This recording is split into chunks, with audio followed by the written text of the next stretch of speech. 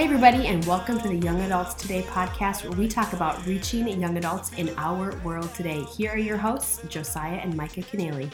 Oh, what's up, guys? Hope you're feeling alive right now. I'm Micah Keneally. I'm Josiah Keneally. Welcome back to this episode of Young Adults Today podcast, where we talk about the faith of the next generation and reaching young adults in our world today. And thanks for subscribing to this content, whether on YouTube or anywhere you stream podcasts.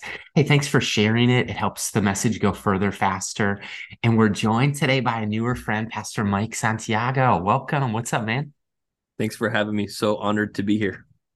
We're really excited. And if the guest is new or newer to you, Pastors Mike and his wife, Ashton, are passionate about the local church, and they love serving in ministry together after serving as different, assignments, whether worship ministry or youth ministry. They felt a call to start a church.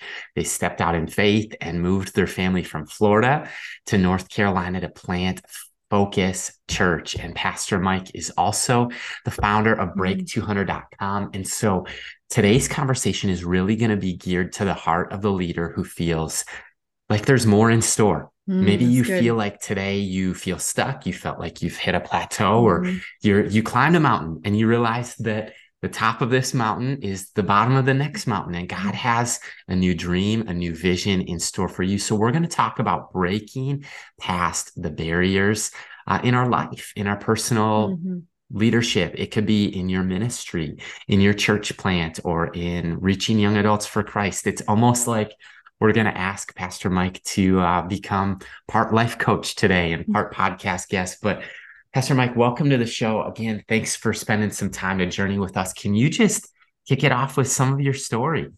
Yeah, absolutely. Again, thank you for having me. I love talking church. I love young leaders.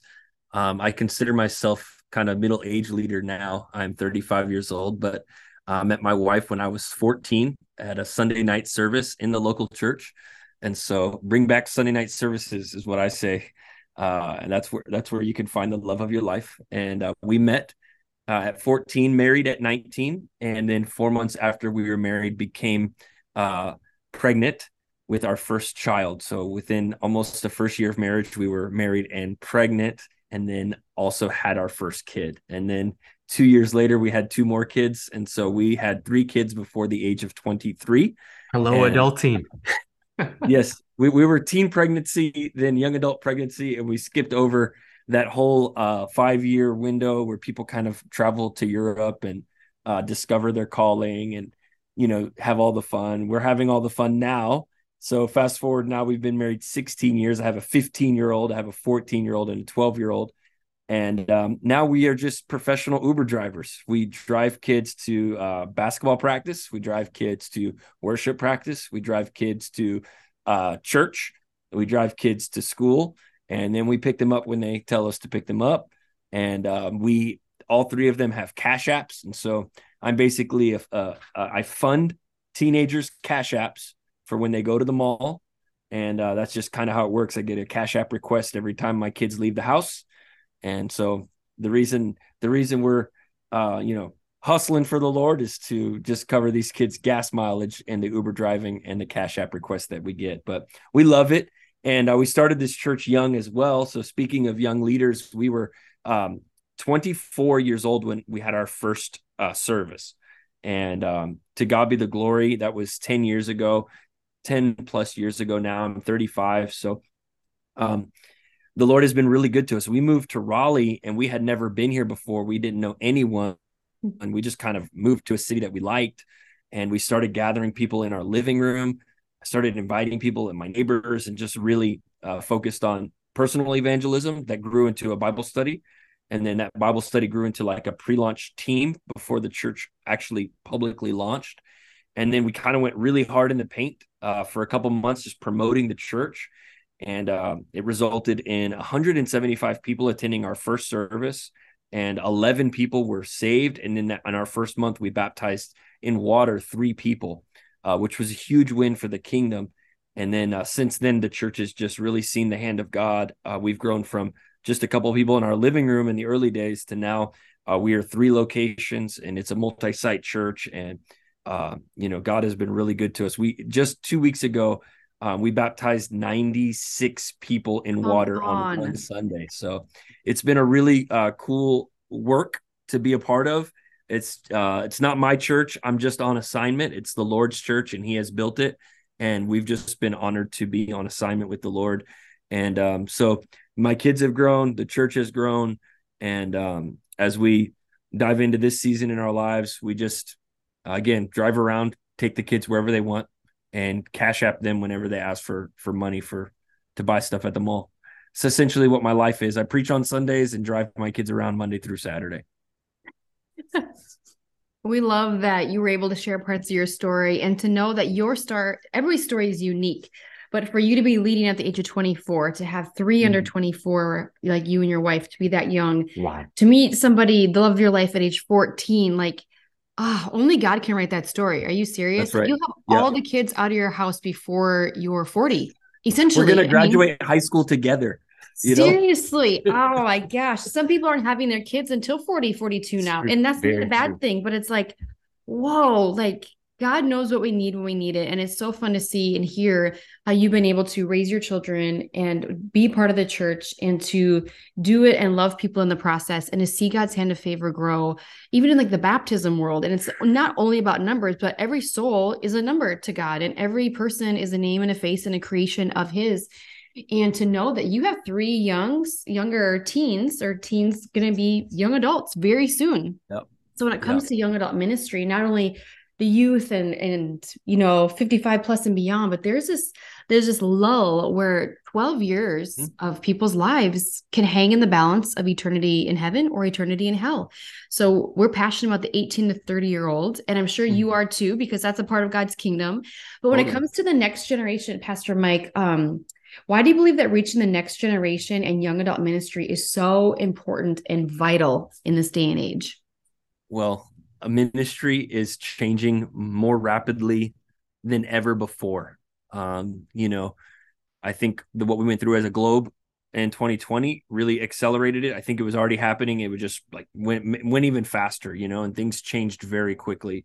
As things change, the church needs to keep up, if not advance, and get ahead of some of the trends. And that age group, first of all, they are first-time voters, so they're shaping the political landscape of our country. They are basically first-time homeowners, so they're shaping what real estate looks like and what home ownership looks like. Usually that demographic also is in charge of educating, so like young teachers, or they're receiving education in college. And so you have like these big, huge pockets of culture that are heavily influenced by that 12-year span of 18 to 30. And so I'm very hopeful. First of all, I think that Jesus is still on the throne. I don't think He's gotten nervous even one little bit.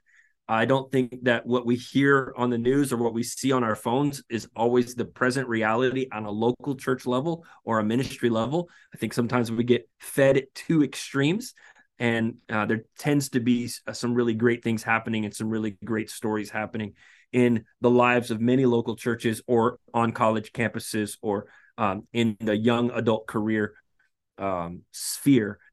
For us at a local church level, it's always been, it starts in a small group, because that's how the church started. So we started everything in a small group. The youth group that is now a youth ministry started as a small group, and our church that started as a small group. And so we gather in pockets around the city as young adults and people that are in that college and career age. And we see a hunger for, number one, the things of the Lord. They don't want skinny jeans, big screens, and fog machines anymore. What they want is they want a real, genuine connection with the scriptures.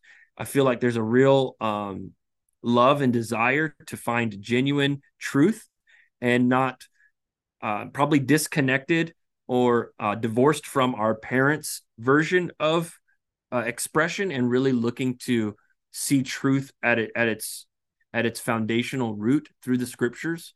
We really encourage our young adults to find spiritual mothers and fathers within our church. I think that's probably something that, if you ask, what do we do here at Focus Church intentionally, is we try our best to pair up the young people with people who are wise and seasoned and who have gone through things, who have owned a home and who have been married for some decades, or who have taken kids through college or taken kids through high school.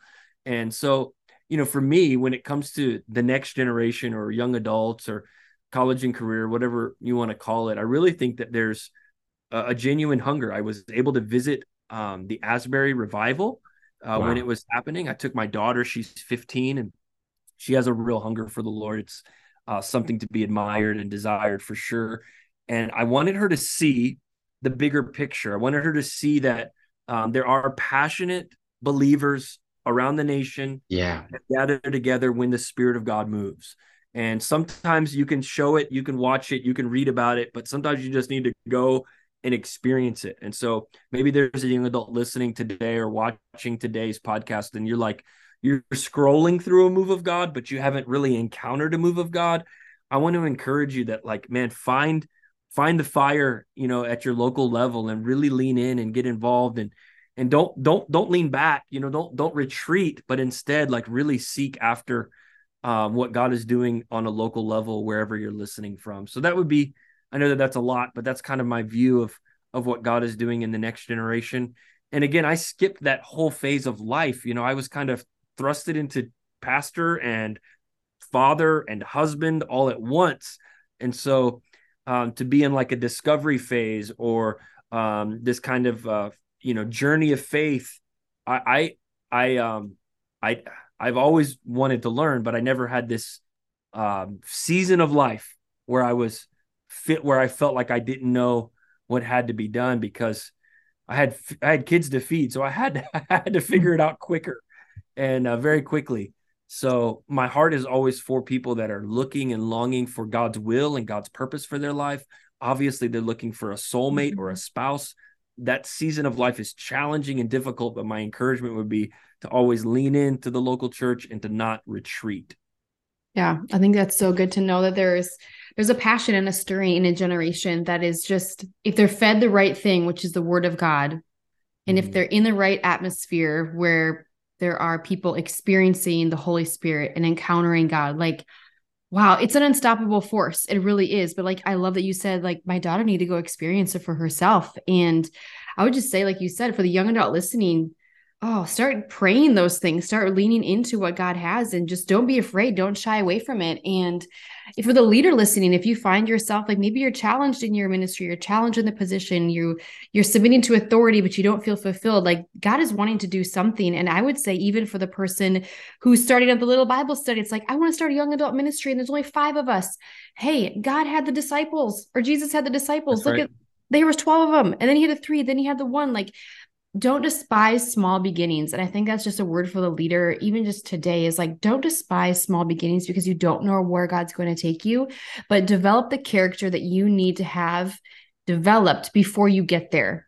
Right. So be a lifelong learner, be willing to hear out other people, and just really discover what God has when it comes to yourself as a leader, but also for the people that you're leading too. So it's so good to not despise today, not despise small beginnings. Everything started somewhere. And I think it's really easy to compare our present moment reality or our assignment with where somebody else's more visible assignment is. And they started somewhere, and it was hidden and it was anonymous. And so it does a disservice to us, to the voice of the Lord, when we're comparing our present reality with something that somebody else, and I think that that's such a word, Micah, to not despise the small beginnings. And just this past weekend, we were here in Minnesota, Pastor Mike, and there was hundreds of young adults that came to Lake Geneva for our young adult weekend. And I remember one of our, just a friend of our ministry, he's in the business world marketplace, and we wanted to do breakout sessions that were on like questions that young adults were asking. And so we did one on finances. And this breakout speaker, he called me afterwards to say, like, I'm so glad that I came. He goes, I care more now about young adults than I ever have before. He goes, because there was a girl who stayed after, and I guess her dad has told her, like, her whole life, parents got split up, and her whole life, the only message that her dad has really shared is, I'd have so much more money if you had never come along. Wow. And this financial advisor, this wealth manager, is like, you've been told a lie your whole life. And I just want to tell you, and he just wanted to cry. And he goes, Josiah, like, I never really cared about young adults, but now I care more than ever. And it's hard out there. Like the lies of the enemy, the world can look bleak without the hope of God. And yet we have the hope of God. So we're going to share some hope with the listener. And I think that one of the themes of leadership for me, leading at a young age, for you, Pastor Mike, leading at a young age, I'm still dealing with it. Like sometimes I'm called to lead people, as you are, who are older than me. And I think that was like one of the surprises and one of the frequently asked questions we get from, say, a 20-year-old who's leading a ministry. And they're like, 2/3 of the people are older than me. And so that's one of the challenges that we have to navigate. But for the young leader, Pastor Mike, who is just called by God, senses his drawing to ministry, they have a dream in their heart, whether it's to pioneer a campus ministry like Chi Alpha, or we both love CMN, and maybe their dream is to plant a church someday, to start something new, to break new ground for God's kingdom apostolically. Like, what advice do you have? What have you learned along the journey about breaking new ground for God's kingdom? So there would probably be three phases or three steps that I would share. The first one, I'll just tell you all three because I might forget, and then I'll get lost in the middle of explaining. So number one is identity, number two is maturity, and number three is authority. So you have to solidify your identity in Christ. If you don't know who you are in Christ, no ministry, no influence, no platform, no Bible study, no program, no big, small, it doesn't matter. If you don't know who you are in Jesus Christ, it affects your marriage. It will affect your dating relationships. It affects what career you choose, your mental health. All of it is, am I fully embracing the spirit of what I call a spirit of sonship or adoption? Am I a daughter, my son of God? Do I have that? Am I clothed in righteousness when I wake up every single day? So and I had to learn this the hard way, because I grew up in a real church environment, but I didn't have a solidified identity in Christ. I had my solidified identity in performance, or in striving, or in what I had done for the church, or if I had attended enough times, or said the right things, or done the right things, or repeated the right prayers. But beyond that, those are well-meaning things, but I'm looking for a solidified identity in Christ. If I'm a young leader, I want to wake up every day knowing that God's love for me is not far, it's close, right? There's nothing that I can do to separate me from the love of God. So identity first. Once I get my identity solidified, then I can begin to grow in maturity. So identity will lead to anyone that doesn't know who they are in Christ will get offended very easily. They'll seem very immature because they haven't gone through the process of solidifying who they are in Christ. So they can't receive feedback. They can't receive correction. They can't get direction from anyone. No one can counsel them.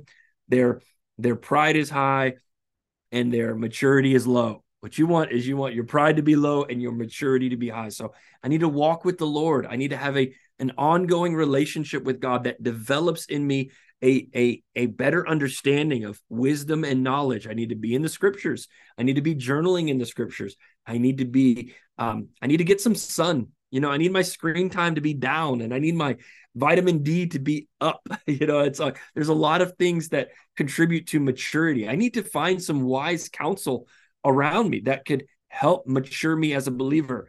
And then whenever I get into situations where my emotions take control, I can begin to say, no, first of all, my identity is solidified in Christ, and my maturity as I'm being sanctified, we would call that sanctification. That's the maturity of a believer. And you need to go through that process. And then thirdly is authority. Once you have your identity solidified, maturity is being developed in you. Then you walk into a room, and no matter what the age of the people you're leading are, there's a spiritual authority that you don't even have to announce. You don't have to demand. You don't have to command, because I know who I am in Christ. I've been sanctified and being sanctified through maturity and development and process, and the Holy Spirit's doing work in me all the time. And I'm learning and I'm growing, and my pride is low, and my humility is like, I'm just here to serve. And then you walk into a room, and you don't have to command a room. The spirit that you carry commands the room on your behalf. And so you have identity in Christ, which is a huge crisis right now. You need to really solidify who you are in Christ. You are not, Jesus is not the Jesus of TikTok or Instagram or the mom blogs or the blue check mark or the verified or view count or subscriptions or comments or likes.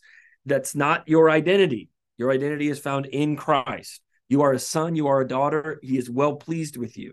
And once you get that, then you can move to maturity. You could say, okay, I can now live out of a place of sanctification through maturity. And then once you mature, as you mature, the Lord will increase your authority. And so my church is older than me. The average age in my church is older than me. We have about 1,200 people in attendance. And I don't say these numbers to brag. I'm just trying to give a scope of the size of the ministry that I lead. At 35 years old, our average age is about 47. So about 12 years older than me. But it has not occurred to me. That question no longer comes up to me because it's no longer a matter of age. It's a matter of authority. And the authority comes from, again, my identity is solidified in Christ. Whether my sermon gets 100 views or 100,000 views, it doesn't change my adoption to the family of God. I am a son no matter what. Whether I drive a nice car or a deadbeat car, it doesn't matter. My identity is not found in my possessions, the square footage of my home, the sports that my kids play. I mean, I could go on and on about the list of the American identity. I don't embrace that. I embrace Christ's identity for my life. And then my maturity comes through scriptures, my daily walk with the Lord, my margin of time, my schedule is an indicator of my maturity, right? And so if I'm immature, then I'm going to eat bad, sleep a long time, and always be late. But if I'm maturing, then I'm going to grow into that. And that maturing leads to authority. So that would be kind of, if I was a young leader, I wish someone would have told me identity will lead to maturity, and maturity leads to authority. And those three components, the younger you receive that and begin to live that out, the sooner you will feel like age is not really indicative of influence. And age is not really the barrier to your influence, that people will respond and listen to and learn from and receive from someone who has their identity secured, maturity is being developed, and their authority is God-given. That's kind of the three things that I would be in my mind. Incredible. I think that Love it. I think that rings true on so many fronts. And I think as young leaders, I think so many times I've been probably guilty of this. Josiah, maybe you have, or maybe you have the listener who you've almost like demanded a microphone or demanded the authority, or like, I have something to say. For sure. Okay, time out. The moment we think as leaders we have something to say means that we are running before God.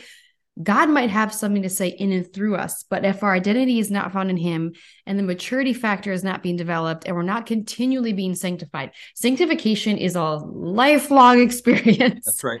That's right. And when we step into that authority, like you said, like God is going to use the Holy Spirit in and through you the moment you walk in through the door. So it's nothing that you carry aside from the Holy Spirit dwelling within you.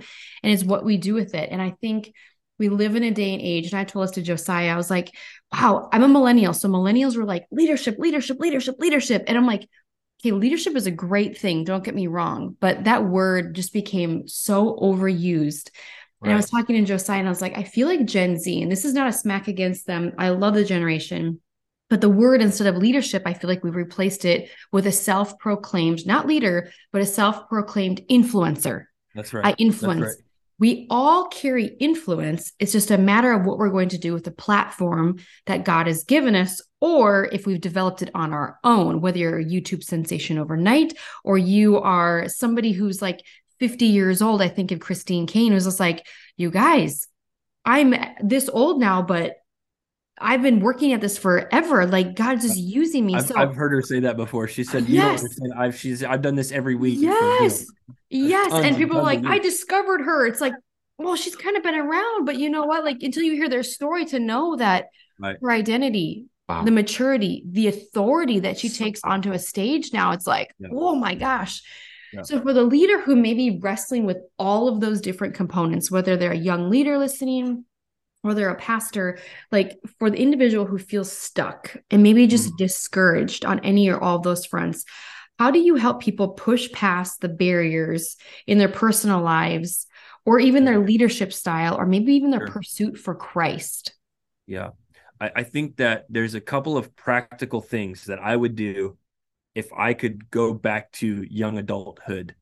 I would, number one, and I think we already mentioned this, but I would really get a handle on consumer debt and personal finances. I just feel like it's a huge stumbling block. It doesn't stop. God can use anyone, but he's more likely to use someone who's financially free, who's not sweating that the creditors are going to call, or that Guitar Center card is maxed out because you wanted to play the guitar one day and you needed the most expensive guitar. So you know what I'm saying? The TJ Maxx rewards card. It's like, do we really need a TJ Maxx rewards card?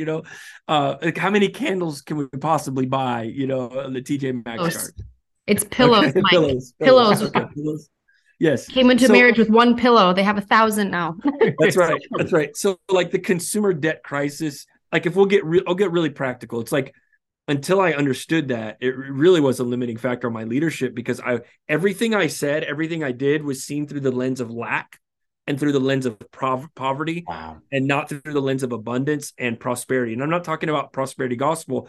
I'm talking about the ability to look at someone's need and be able to meet it without having to think I have all of the demand of my bills behind me. And so consumer debt is a massive limiting factor in the everyday life of a young adult. It's like the car payments are high and the interest rates are high. And I'm not saying if you have a car payment and you're listening to this, that you are in the wrong. What I'm saying is an aggressive way to combat that by, finding out best practices, really learning how to manage finances is super important. The next thing is like relationship intelligence or emotional intelligence, like really being able to read a room and not getting anxious in a crowd, shaking someone's hand and giving eye contact with them. These are things that our fathers were taught, our mothers were taught.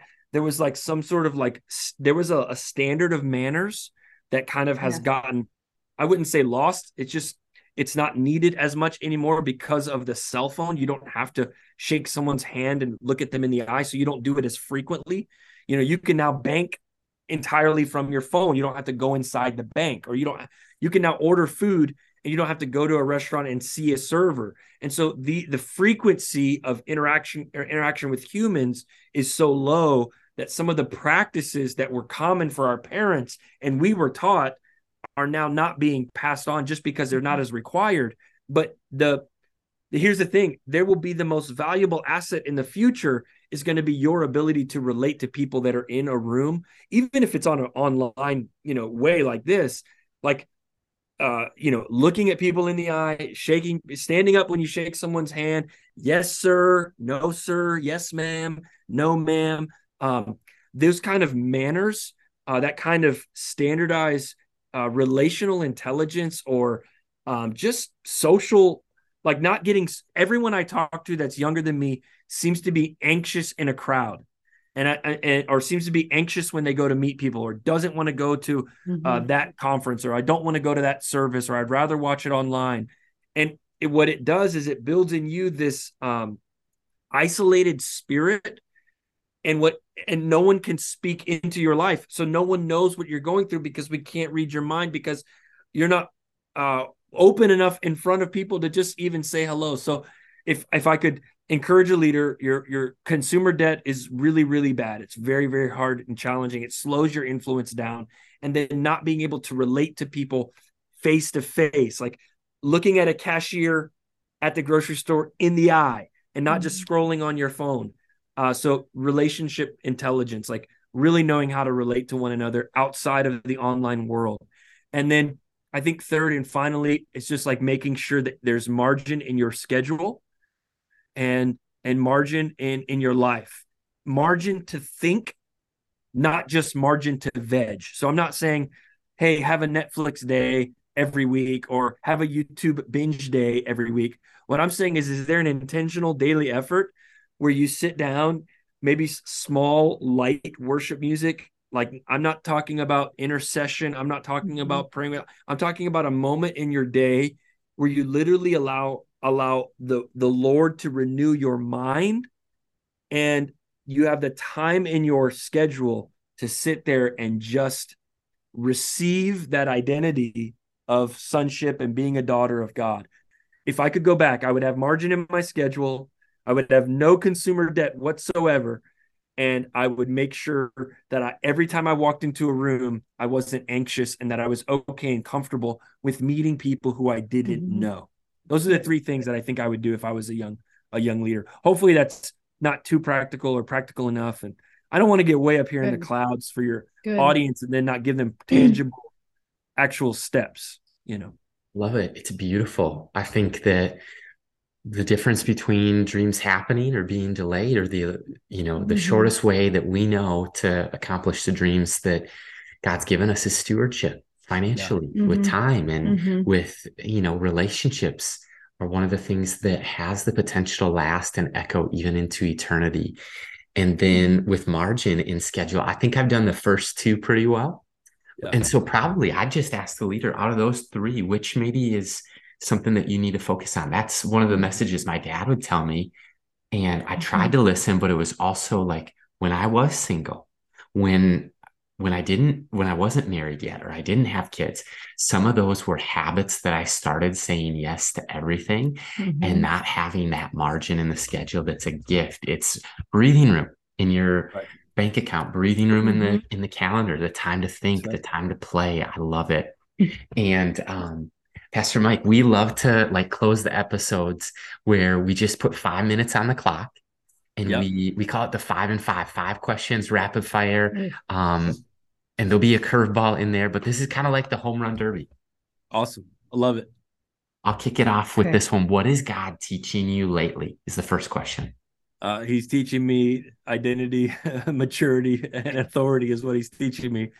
And I'm really into this spirit of adoption lately. The Lord is really, I don't want to use the word deconstruct because I think that my upbringing was great, but he is really reframing my view of my relationship with him, and that it's not merit-based or performance-based or striving-based, but it's adoption-based. And once the adoption papers were signed and sealed through Jesus's blood, I'm in Christ. And so that's what the Lord is teaching me lately. Amen. That's so good. All right. Question number 2 is, what is the best advice you've ever received? The best advice I've ever received. It's great. It goes hand in hand with my answer earlier, but that if you're going to have any problems, money problems are not problems you need to have. Wow. So life is going to bring a ton of problems, but he said, this is a pastor friend of mine. He said, I refuse to have money problems because I'm going to have family problems. I'm going to have church problems. I'm going to have job problems. But he goes, money problems are my responsibility. So that was the best advice I've ever heard. Ownership over finances. Seriously. Yes. What a good word. What a good word. Okay, here's the curveball. If you could ask Mike and I anything, any question, we never know what's going to come our way, and it keeps us engaged. It keeps us challenged and on our toes. So throw us a curveball. What's the one question you'd want to ask us today? I'd probably want to know where you see the landscape of the local church in relation to young leaders, probably 10 years from now. So the year 3033, what does this look like? Oh man. Probably the question that I asked. I love that question. That's a great question. We haven't been asked it before, but this is actually kind of the headspace that I like to dream from and operate in. And I'm visionary. I'm also, like Micah often talks about, the kayak. We need to pray and we need to be proactive. We need to dream and do. But when it comes to the future of the church, pragmatically on a research data side, it's like, I think it's somewhere in the neighborhood of like 2/3. So 66, maybe even as high as 75% of current pastors are 55 plus, cross-denominationally, like just in America. Right. And so there is going to be a leadership transition. So then the question is there a shortage of leaders? We watch a show called The Prophet. Marcus Lemonis owns Camping World, and he'll go and take over, and he's like, it's either a people issue. What does he say? People, product, and process. Yeah. Right. Yeah. Okay. So you're a prophet fan too. Love that guy.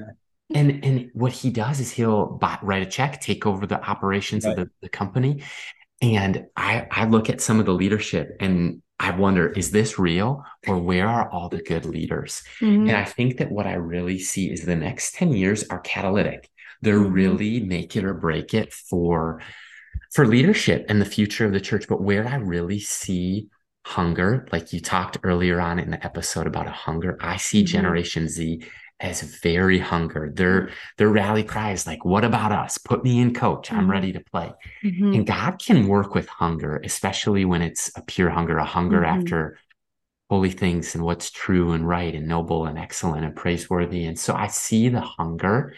And I think that what's interesting is I told her the other day that around age 40, I'm not 40, I'm 31, but around age 40 is a measurable intersection of what I believe three things are: energy, wisdom, and opportunity.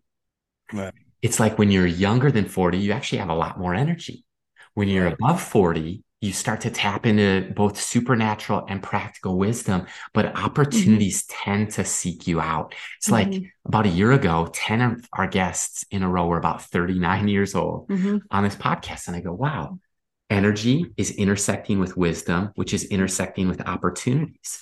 And so what I really see is a need for us to raise up the next generation of leaders the next 10 years, all hands on deck, so that they can channel their energy for the wrongs that they were designed by God to make right. These great works, they're a masterpiece, they're a poem, but then they need some wisdom. And so we have the next year, 10 years, 9-10 years to deposit, to invest in the faith of the next generation, to give opportunities so that the first time somebody touches a microphone isn't 10 years from now, but we can give feedback on their announcements. We can give them feedback in advance of the messages they're going to preach, and they can lead some groups. And then it's the opportunity. So I see 10 years from today, a bright future for the local church. I think it will be heavy on presence based, meaning the transcendent, shoulder to shoulder, eyeball to eyeball people of God. And I think that there'll still be live stream. I still think that there'll be church online, but people will begin to ask the question, what can we do at the table that we can't do in the temple? Yeah. And what can we do in circles or homes that doesn't lend itself well to a worship center or a sanctuary or a space or rows? Yeah. And so, but I see a real hunger for that. Well, that was a long answer. It doesn't count against your time, but it counts against mine. What would you say? Oh man. I would just say, like, to tap into and lean into what Josiah is saying. I agree definitely with all of that. And I say right now is our opportunity as leaders, whether we're in our 30s, is to start equipping the people behind us, the generations behind us, and not to be afraid to hoist the generation on our shoulders, because we're standing as leaders on the shoulders of somebody else, whether we realize it or not. There are people who have been pioneers behind the scenes in any form, in all forms of ministry, and cross denominations. So it's more or less like, are we going to be secure enough leaders currently that feel comfortable enough to hand off the torch and not hold on to it too long until you're 70, 80 years old and turn around and like wonder where are all the good leaders? That's not the question. The question right now in our 30s is saying, who am I raising up? Whether God uses them a part of our ministry, or we bless and send them to be a part of somebody else's. That's not for me. That's for God and the Holy Spirit to do. So when you first asked this question, Mike, I got the image of like these pavers that are just being paved right now because of many people. And the funny thing is, like, many young adults, even this last weekend, they're probably 18 to 22. Oh my gosh, young adult ministry, it's just starting out. I don't see it anywhere. And Josiah and I are like, we've both been separately, before we got married, parts of young adult ministries that were established 10 plus years ago, this isn't a new concept at large. It's just new to you because you're now 20 and you're not 10. And this is like for the pastor who's like, I'm 50. No. This isn't a new concept of young adult ministry. You just have a young adult under your roof. Right. I guess where I see it as, it's an opportunity for the leaders above even the three of us as lead pastors to say, hey, we're not going to silo young adults in the church or outside the church. We're going to create room and opportunities for them. So I think as leaders, if we can just separate ourselves from the insecurity of torch passing and say, we're in this together, we're God's saints, and we want to be equipped and sharpen each other along the way. And this is a battle. This is a war that's already been won, but we're not going to put down the shield. We're not going to step off on the sidelines wondering what's going to happen, because we're part of the play. We're part of the play, and God needs all of us to be on that field. So I think it's up to us. I mean, God knows, but it's like there are elements where it's like, wow, what do I, Micah, have to offer God's kingdom in a sense of teaming up with him and the Holy Spirit in the process. So I think it looks like a bright future. I think there are hungry young adults longing for the goodness and the mystery of God in their life. But if we're not setting the table and we're not feeding them the proper word of God in the real relationship with Jesus, they will find themselves in seasons, in lifestyles, on the floor, eating the crumbs of somebody else's religion when we're at a table supposed to be engaging in a relationship with each other as fellow believers, creating room for others who are pre-believers and sitting there with Jesus. So there's a 20-minute answer. Sorry, Mike. It's all good. Oh my gosh. But back to you. Question number 4. What has God been really stirring your heart or placing on your heart for leaders right now in the season that you're in specifically? Yeah. We had a staff meeting this morning, and I don't get to lead the staff meeting every week anymore. I just get once a month. So I got to shoot my shot and make sure that it counts. And I was talking about there's like 4 levels of change, and I'll go through them very quickly. We could have spent the whole podcast talking about this, but basically there is maintenance, which is like cutting the grass, unlocking the doors, things that you just have to do, sending the weekly announcement email, uploading the sermon to YouTube. There's maintenance change, but it doesn't really produce much growth. It's just maintenance. Then there's minor tweaks. Those are like things that we like do every week. You know, we tape down a chord, or we switch the lyrics so that they can be more legible, or we fix the kids' check-in computer so that the labels for the kids' stickers print out better. There's maintenance, there's minor tweaks, and then there's major changes, adding a ministry, subtracting a ministry. And then there's mindset shifts. That's the 4th one. And the thing that produces the most change in any leader is not maintenance, and it's not minor tweaks. It's not even major changes. It's mindset shifts. Yeah. So that would be, if I was talking to leaders, I would say, hey, delegate the maintenance, disregard the minor tweaks. You can dream a little bit about major changes, but really focus on the renewing of your mind, because it's in the renewing of your mind where you transform the leader's ability to. So good. So that would be what I would tell the young leaders. Phenomenal. Question 4.5 is like a follow-up because of how stinking good what you just downloaded on those maintenance, minor tweaks, major changes, and mindset shifts. So I remember studying in grad school, change leadership and change management, and the importance of like one of the books, one of the schools of thought of like leadership is that you just make changes.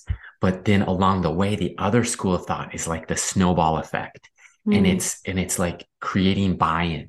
Do you have any thoughts on that to weigh in on the importance of not only casting a vision, but almost in concentric circles, like casting the vision, creating buy-in along the way before just, executing? Yeah. So trust is the currency of speed, right? So nothing slows an organization down like a lack of trust. I can trust you if you've brought me into your process, but if I can't trust you, we're not going to go very far, and we're not going to go very fast, because I'm going to question everything.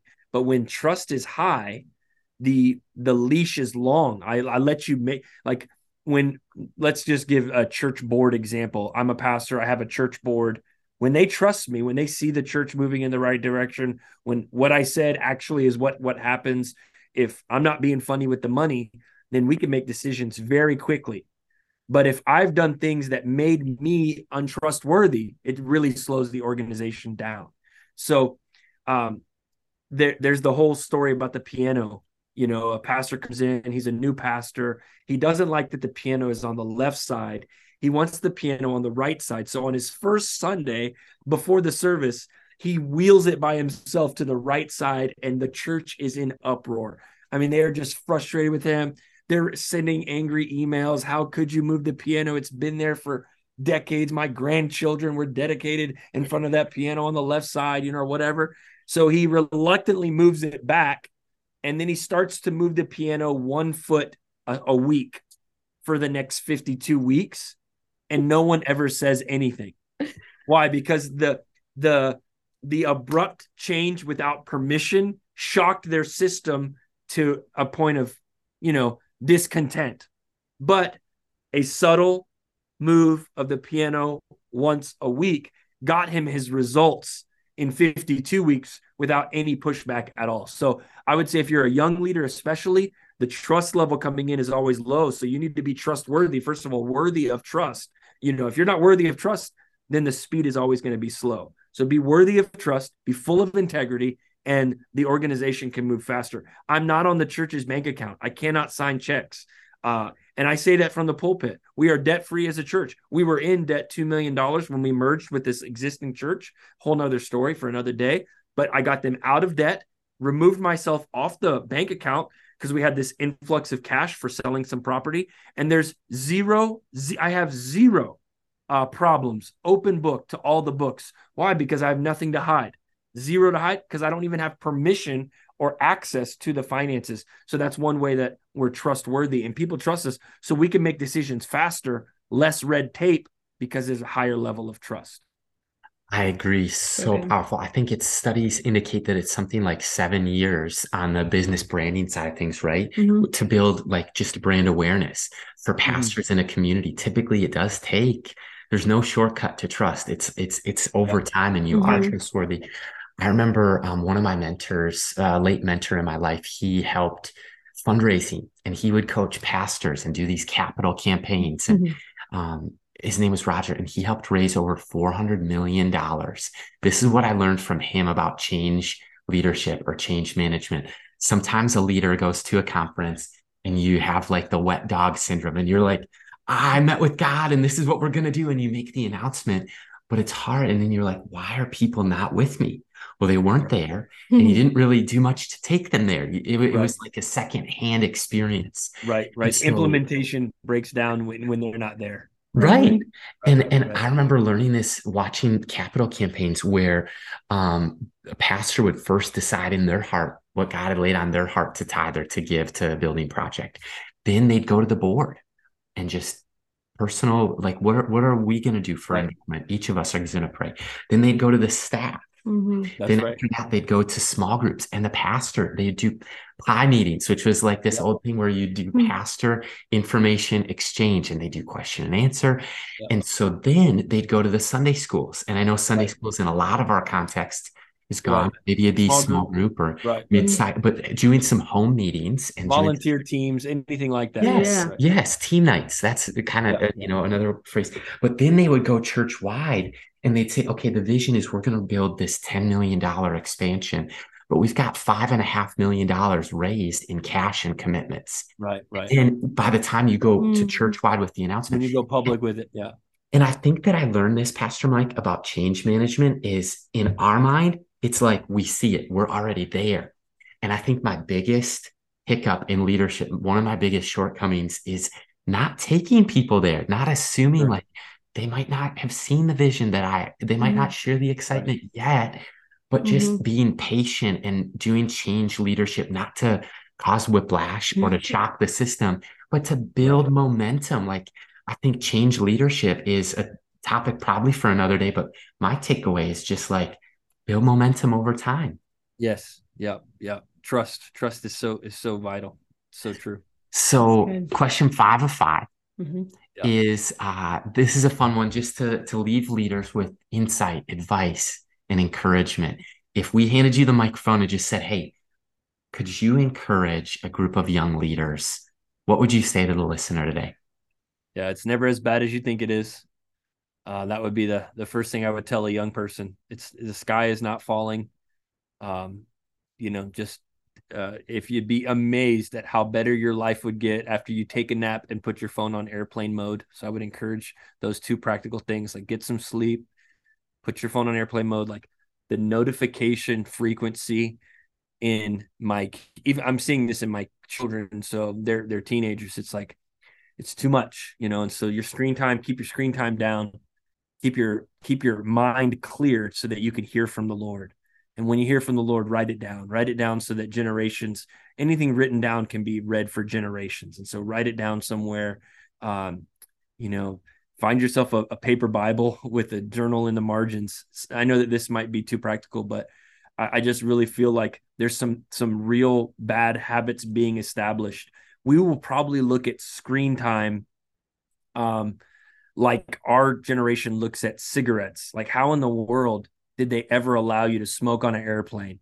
We will probably, our generation, the next generation will probably say, how in the world did our parents let us watch that iPad for 5 hours in a day? You know, we don't know what it's doing to our frontal cortex, you know, to our brain. So I'll encourage, I don't want to be a doomsday guy, but like, I want to encourage you, man, like take a long walk on airplane mode, really get into the presence of God, really hear the voice of God, write down everything you hear from God so that you can look back on it and generations can look back on it. Right behind me up here, those are all red journals from my young adult days.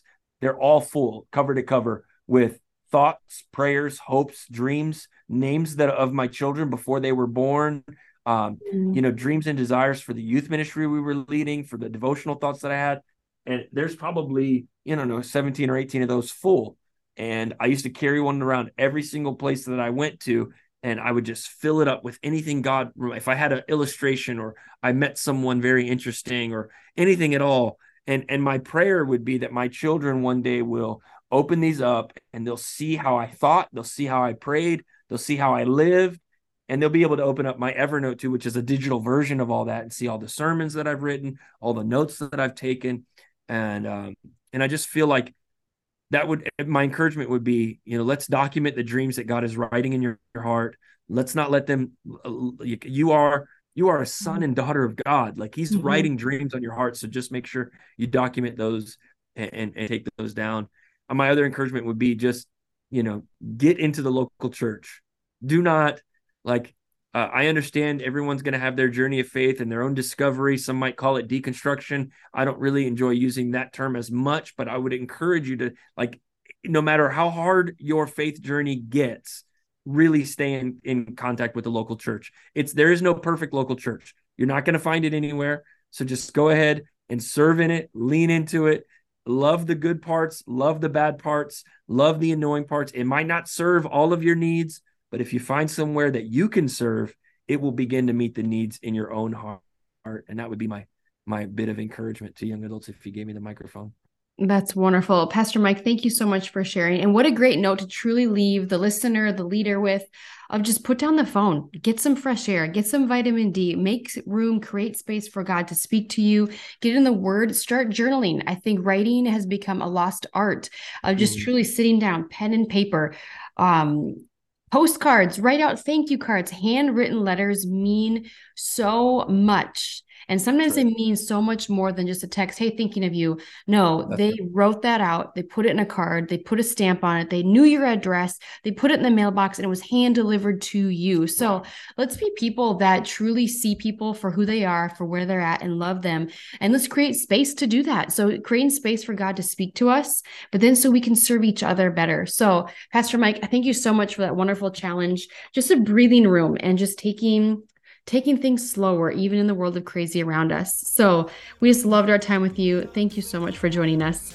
Thank you for having me. It's been so much fun, and I'm very grateful for y'all's influence over the next generation. I think it's very vital and important, and I love the work that you guys are doing for them. Thank you so much. Encouraging. This is the Young Adults Today podcast.